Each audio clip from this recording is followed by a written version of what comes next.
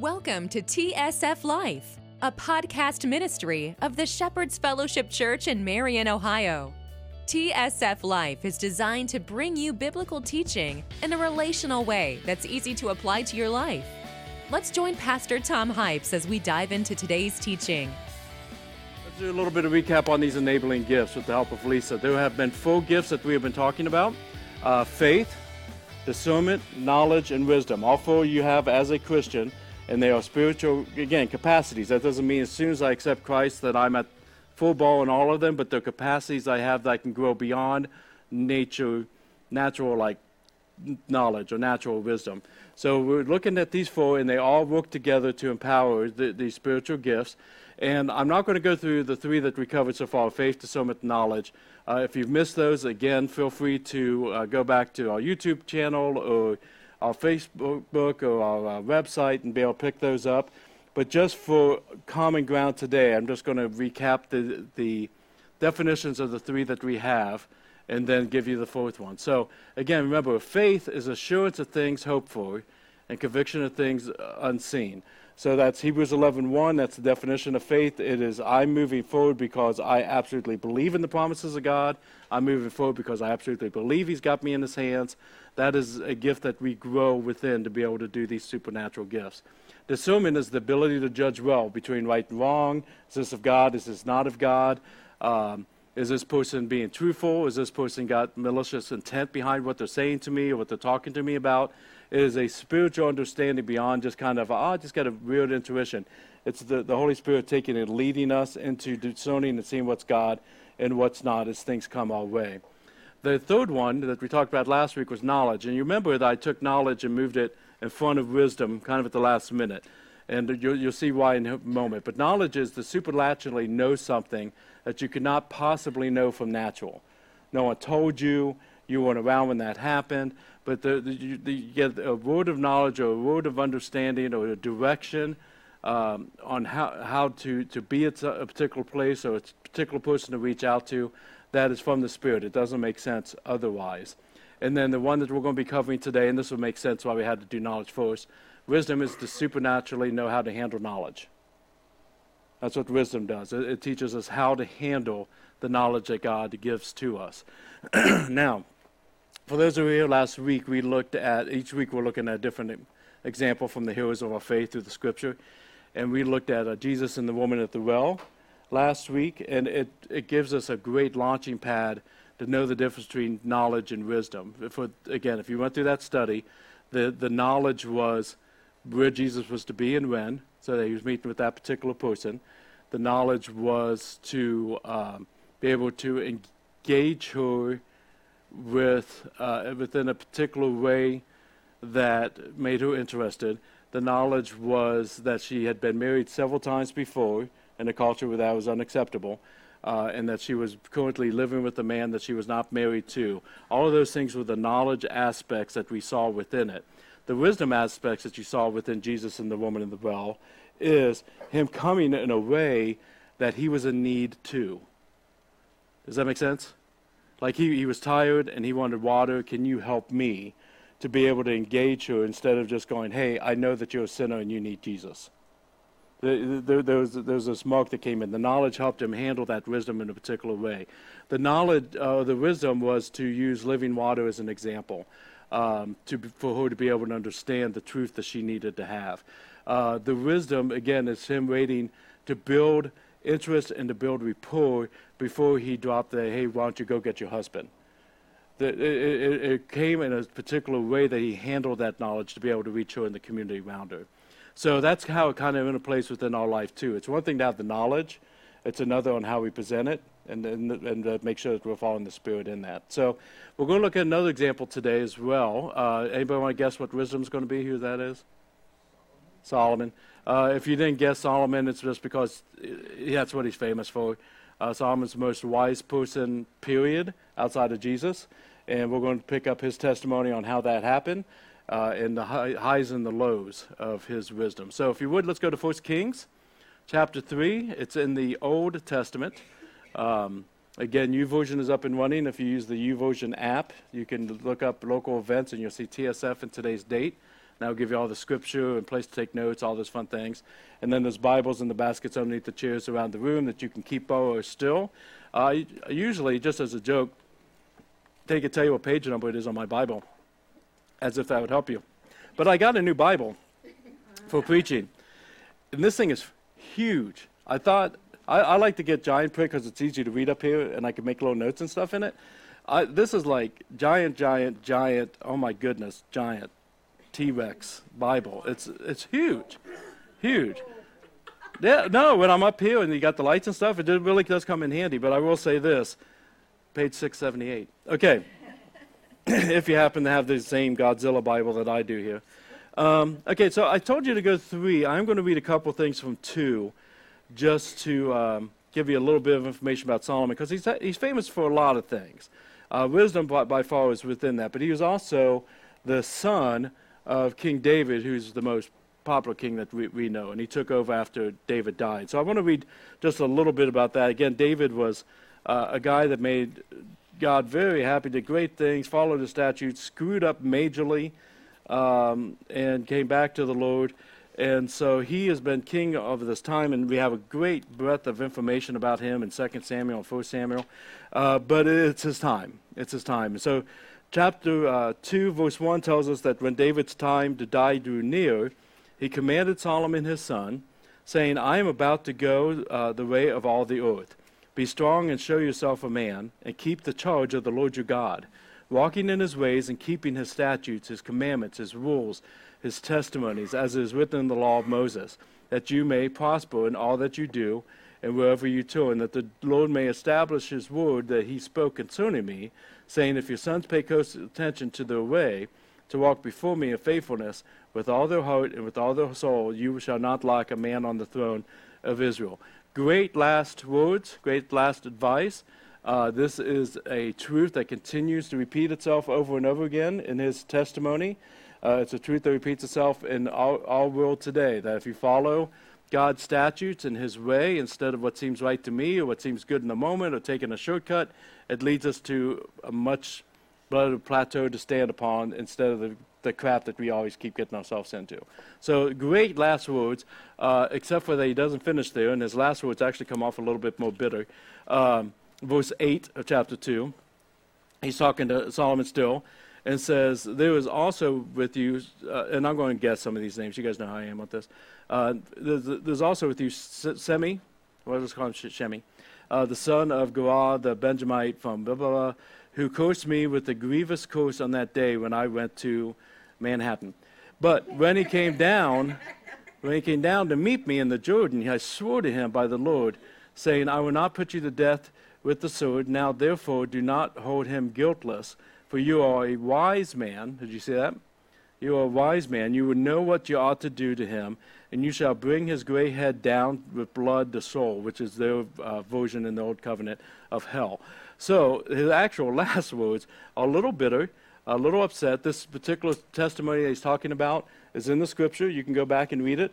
When the Shemi guy was cursing at David, and they didn't have a great start, but within that story, David said, I will never kill you. He made a vow, never kill you. What he's saying to Solomon here is, but I never said you wouldn't kill him. Is basically what the word is. You're wise. So from a human standpoint, David recognizes that Solomon has wisdom. He's only 20 years old at this point.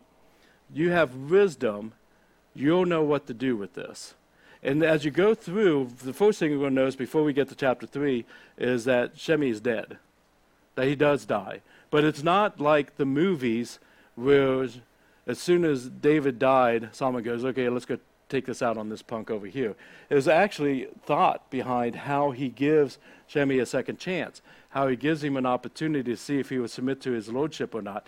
And he doesn't after a couple of years, and then that leads to his death. So even in the way they handled his father's request, there was worldly wisdom.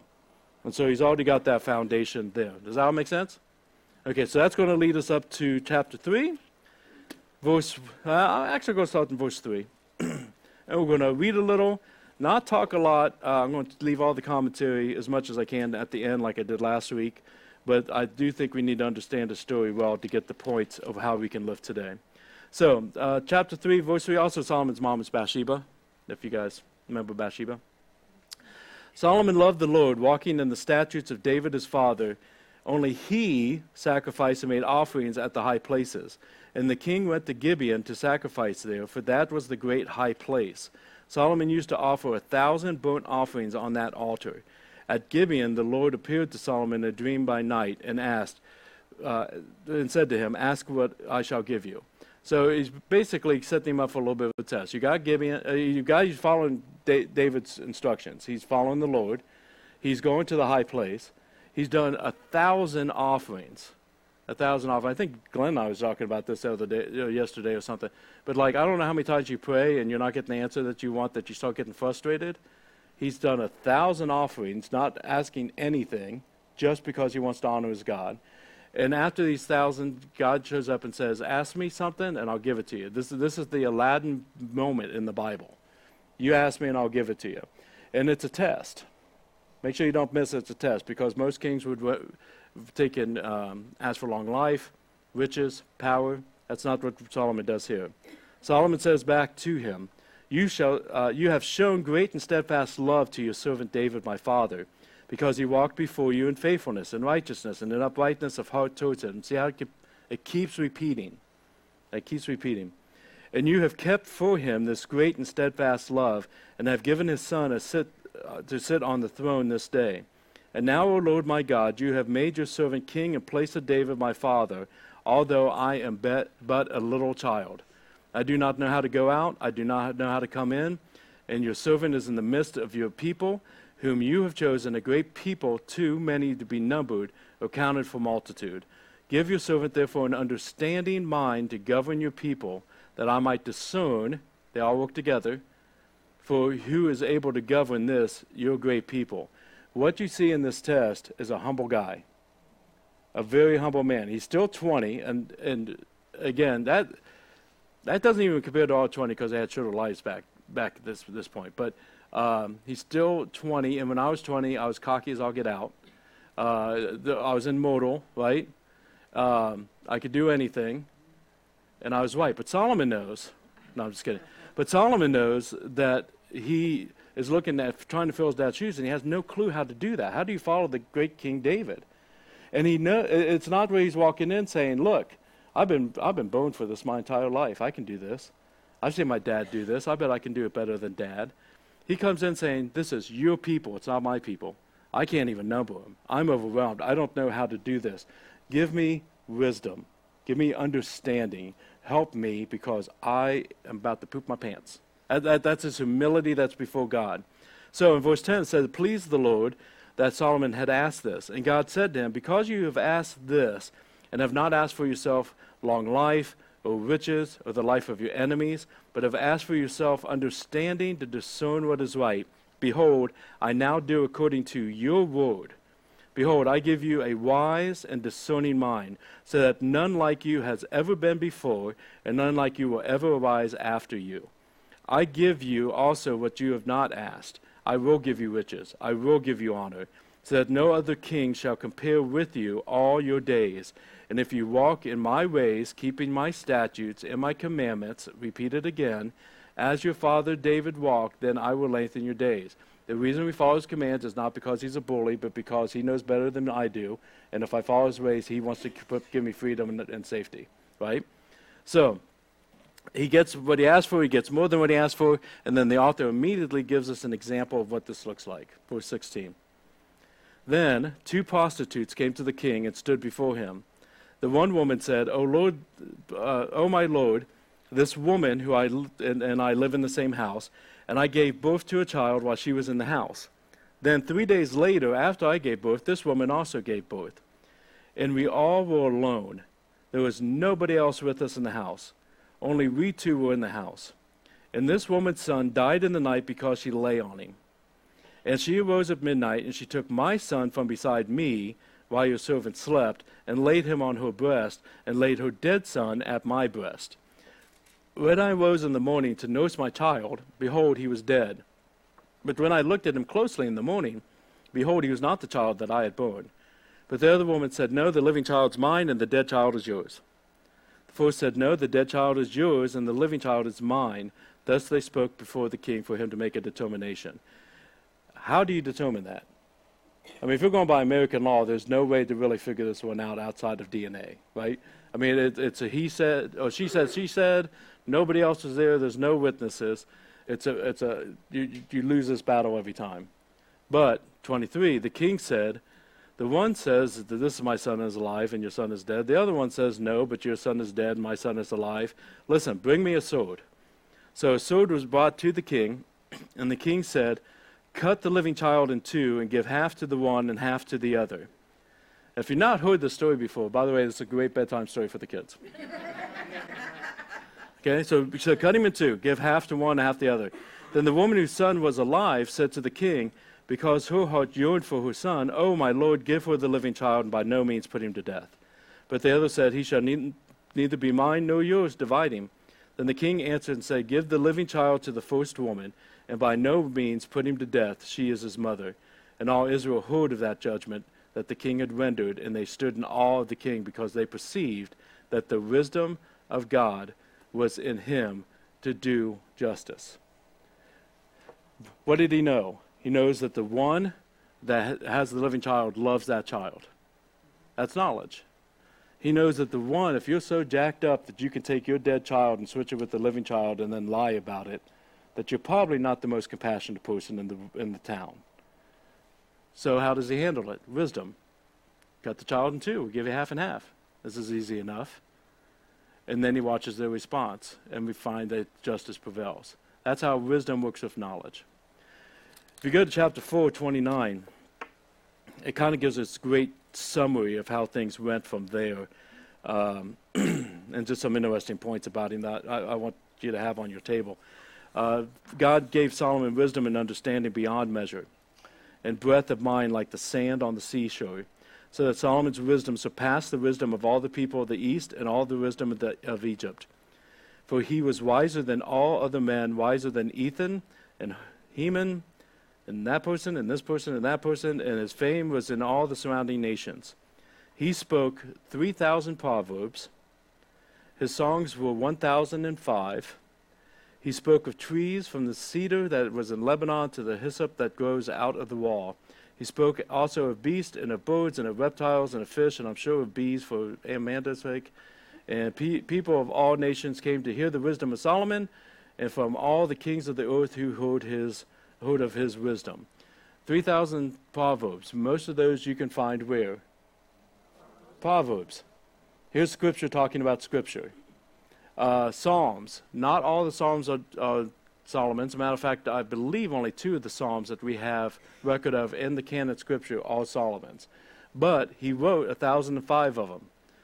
Now, there is, and I'm saying this lightly because I've not really checked it out too in depth, there is a book called the Psalms of Solomon that are not canon, so but they are from the first, from before the 4th century, before Christ's time, and so many believe that those are Psalms that he wrote, but again, might be, might not be. He spoke of trees, from the cedar that's in Lebanon and the hyssop that grows out of the wall. What are you talking about there? Oh, this is a Bible trivia.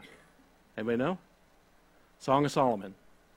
Or the Song of Songs, you might have it in your scripture, depending on what they call it. But the Song of Solomon is a very poetic, very sappy, very weird in some cases because of the metaphors that he uses, but it defines his love for his beloved, and in turn it defines God's love for us. So it's talking about scripture as well, that we do have record of that in our canon scripture. All this came out of this guy because he decided he wanted wisdom more than long life. So, a couple of pointers for our note takers. First one, I'll give you 3, and then we're going to talk about some additional scripture. I'll give you some more points. Wisdom divides falsehood like a sword. I don't think that particular example is in the scripture by accident. I don't think a single word is in the scripture by accident. It is there because when you bring wisdom in with the knowledge behind it, the way the Spirit is guiding you to do it, falsehood just melts away. If you're in a situation where it just seems like it's a lot of shadows and a lot of gray, there's no black and white, if you're in a situation where it seems like no matter what you do, people still talk about you, people still trash on you, and there's falsehoods being spoken about you, If you're in a situation with helping some people in your family, your relationships, and it's just mucky and it's overwhelming, pray for wisdom. Get into God's ways. Bring that into that picture, because falsehood will melt away. It gets separated out, which means the second point is hand in hand with it, which is that wisdom guides people to the truth. If you look at the woman at the well, it took everything else away in a very short amount of time of her entire life to see the truth of the gospel.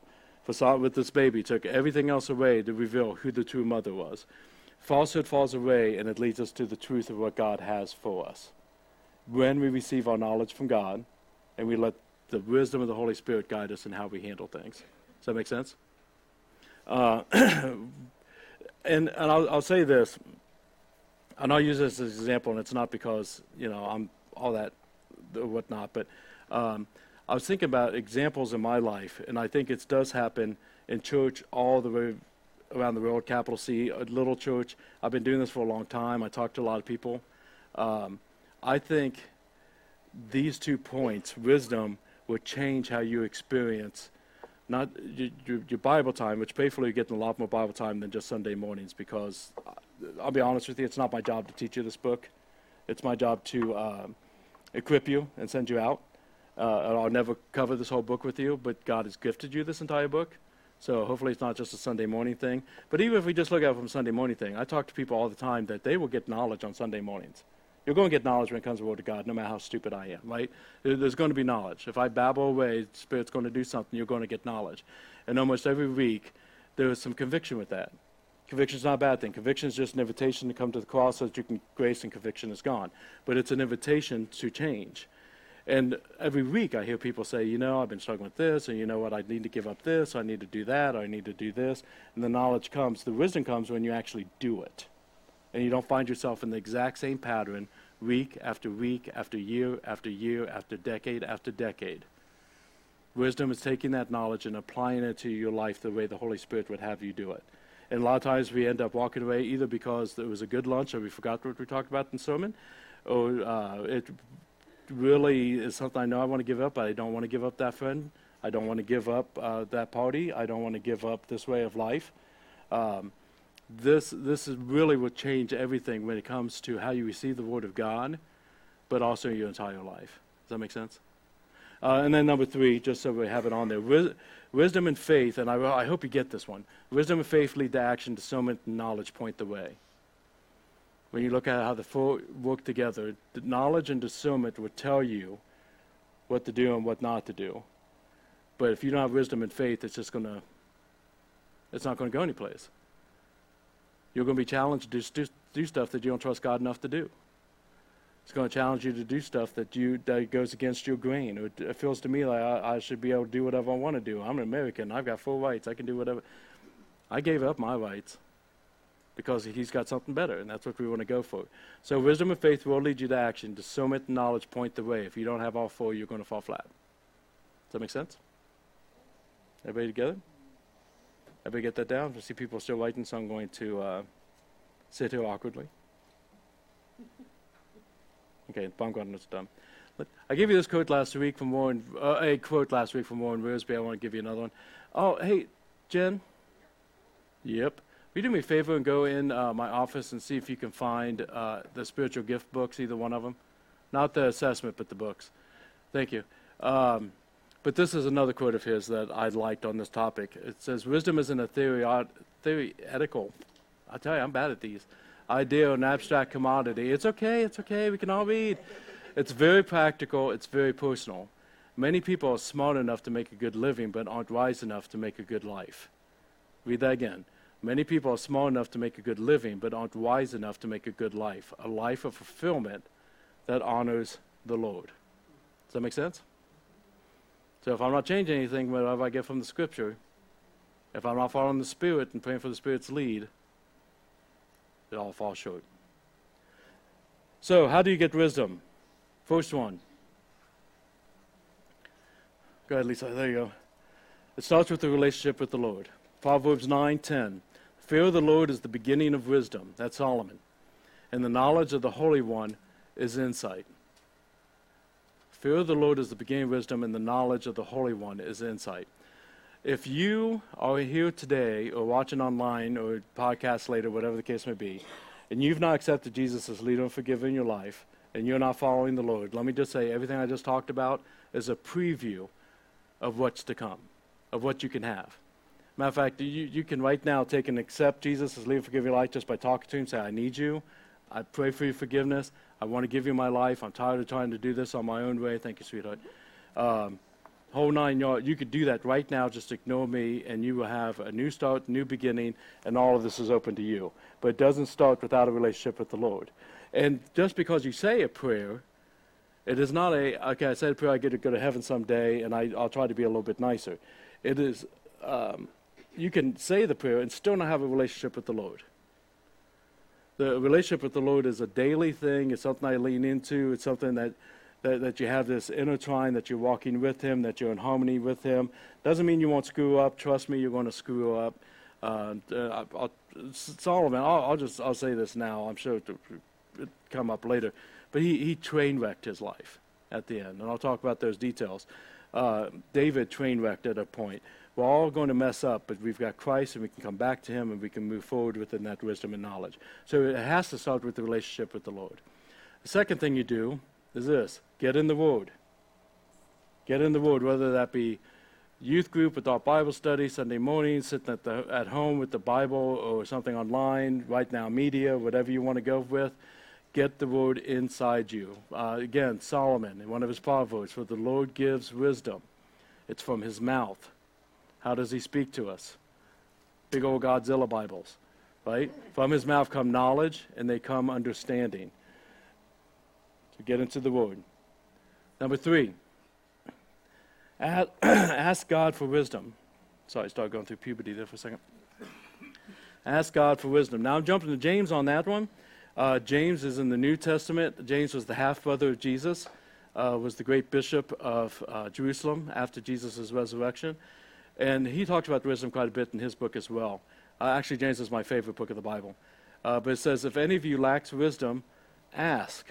Let him ask God, who gives generously to all without reproach, and it will be given to him.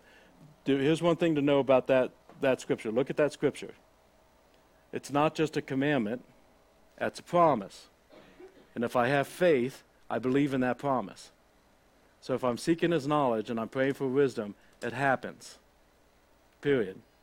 If you're not finding wisdom and you're praying for it every day, take a little look at your knowledge and see whether or not you're living the statutes that Solomon did. Number 4, discern what you receive. This is the same as when we talked about prophecy.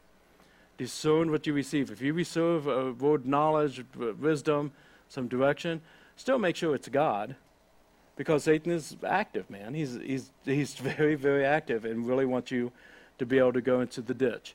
So James 3:17 tells us this: the wisdom from above is first pure, then it's peaceable, then it's gentle, open to reason, full of mercy, good fruits, impartial, and sincere. That's the wisdom from above. If you receive wisdom and you come to me and you say, hey, I've been dealing with this person, they've been driving me nuts, God gave me a word of knowledge, I don't know just what to do. Is it peaceable? Is it gentle? Is it open to reason? Full of mercy? Because honestly, if I look at that, David's last words didn't really come off as godly wisdom. We get caught up in our own way too. If it doesn't match the definition, you did not hear from God. Just that simple.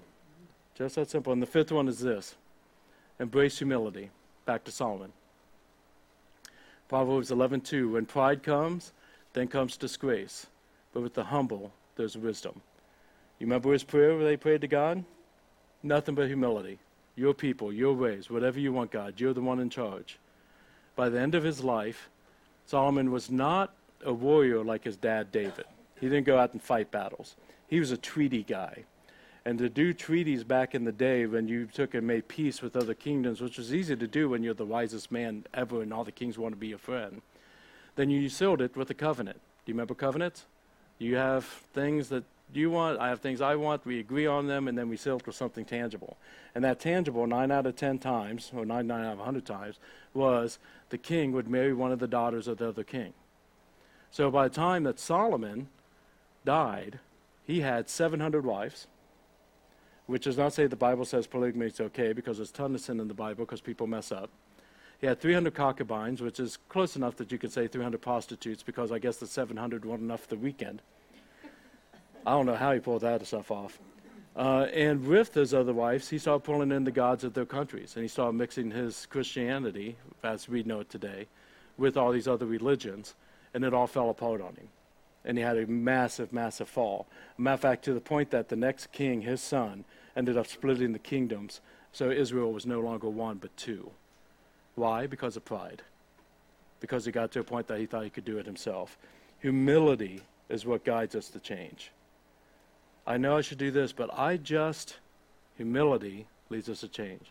It just seems to me, nope, humility leads to change. But I really want to, if you really want to see life change, you really want to see power of the Holy Spirit in your life, faith, wisdom, knowledge, and discernment with a humble heart before your King, so that the Spirit is able to move. The reason I had Jenny grab this, when we started this section of it, I read because this is the book that kind of guided us through the team gifts. When it came to enabling gifts, there was only one paragraph about enabling gifts. And I remember I kind of read it and said, well, I guess we don't need this book. You know, it's just like throwing it if you remember that. But I come back to that paragraph again now that we understand them.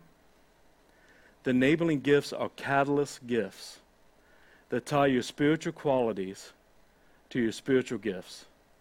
A catalyst is an agent which, when added, speeds up the process of the other agents. In other words, the enabling gifts speed up the process of using the team gifts, thereby making them more effective. The enabling gifts are available to all Christians and should be sought by every one of us.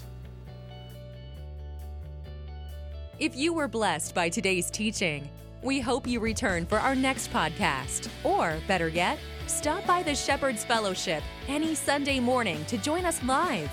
You can learn more about the church by calling 740-382-3500 or check us out online by going to tsflife.com. That's tsflife.com. You can also support the ministry of TSF Life by donating at our church website or sending support to the Shepherd's Fellowship, 1647 Marion Marysville Road, Marion, Ohio, 43302. Thank you for spending your time with us today, and we look forward to seeing you soon. Be blessed.